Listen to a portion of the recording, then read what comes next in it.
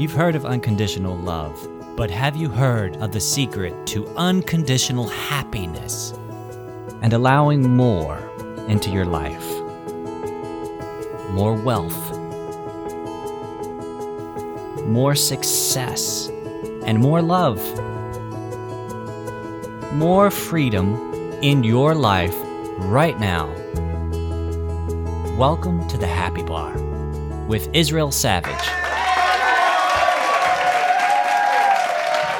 Now, many times, spiritual, quote unquote, people, everyone is a spiritual being, we know that, but people who prioritize this idea of being spiritual, meaning I have to not have a physical experience, you literally and figuratively miss the point. You've been born of a desire that your greater self had to come into this physical world and experience contrast so that you could create clarity about your desires, so that your greater self in turn could grow and expand as your desires, as your clarity expands.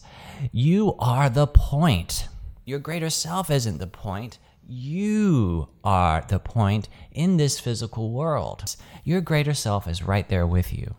You are living on purpose when you are in your life, and rejoice when you discover a relationship that you didn't like many things about, and rejoice when it ends because you have clarified in such an amazing way exactly what it is that you want. And in doing that, your greater self has expanded.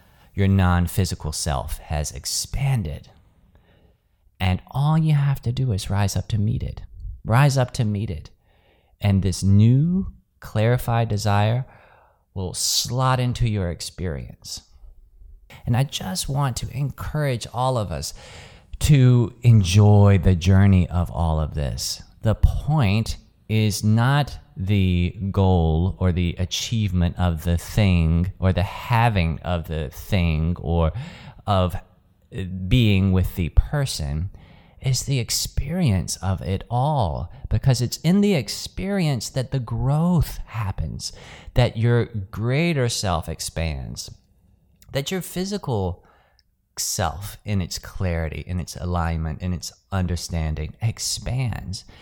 This is the majority of our physical lives spent on the journey. And you can rest assured, as soon as you have the thing, you will want more. You are designed that way.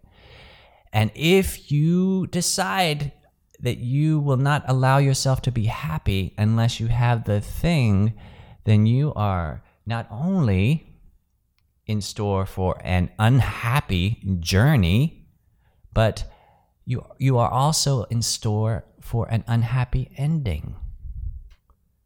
No unhappy journey has ever ended happily, because this is a practiced habit of thought, a practiced vibrational way of being, and it's on the journey that you practice it so that when the thing comes along, you're already there. In fact, the thing will not come along until you feel as if you already have the thing. If you liked what you just heard, then take inspired action now. That's right, act while you are feeling good. And build on your momentum. Schedule your free discovery call with me at instudios-nyc.com/happybar.